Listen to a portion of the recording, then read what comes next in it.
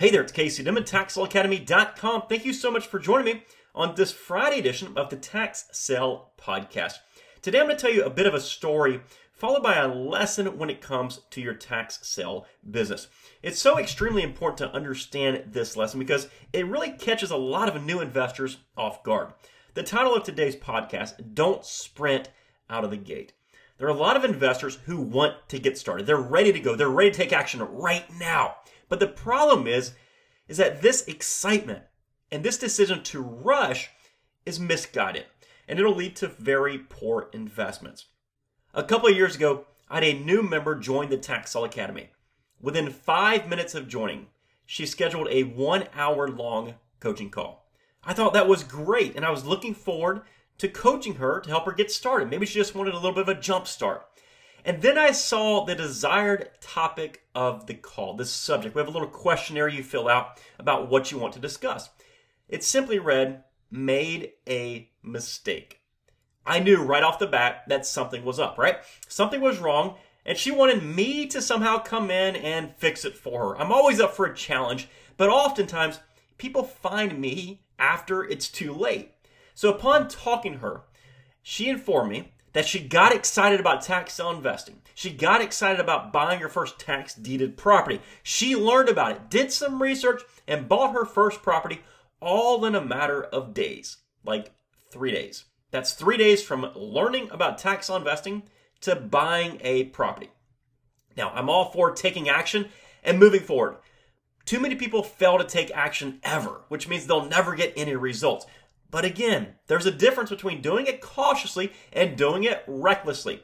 Unfortunately, she chose the latter. She made the reckless decision to not perform full research, to not learn what she was doing. She simply opened up her browser, she saw a cool photo, and she purchased a condo. But it wasn't just any condo. It was a condo that was in a development that had made national news, and not in a good way. The association in this development owed the city more than $100,000 for its community water. So, what did the city do? Well, after about a year, they shut the water off to the entire complex. Of course, without water, residents left and all the units were condemned by the city. Despite this, those condos actually became extremely popular. For the wrong reasons, of course.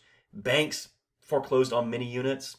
Many other units went through tax foreclosures, and truthfully, it became a disaster area. Many of the units were looted, all had trespassers at some point, and lots of them had squatters, and the development became well known for drugs and crime. This area was on the city's radar, and they knew that they had to do something about it, but the legal process had to be followed, and it was. It had slowly been working its way through the legal system. Eventually, the story hit local news, then regional news, then national news. One Google search of the complex's name would turn up lots and lots of crazy stories. It was an area that you didn't want to drive through for fear of being harmed. Eventually, the city found a solution. They received a judge's order that allowed the city to demolish all of the condemned units, which was every single unit in that development. This demolition was scheduled for 1 month after my now brand new student had purchased the property. Unfortunately, she didn't bother to do any research on that property. She placed her bid off of a picture and then asked for my advice. Unfortunately, at that point, it was too late for me to do much of anything besides just hope the sale got canceled for some crazy reason. We made a few phone calls and she ended up losing her investment, but the good news was she was not personally liable for the demolition cost of that unit. So it wasn't a loss all around, but it was certainly a loss.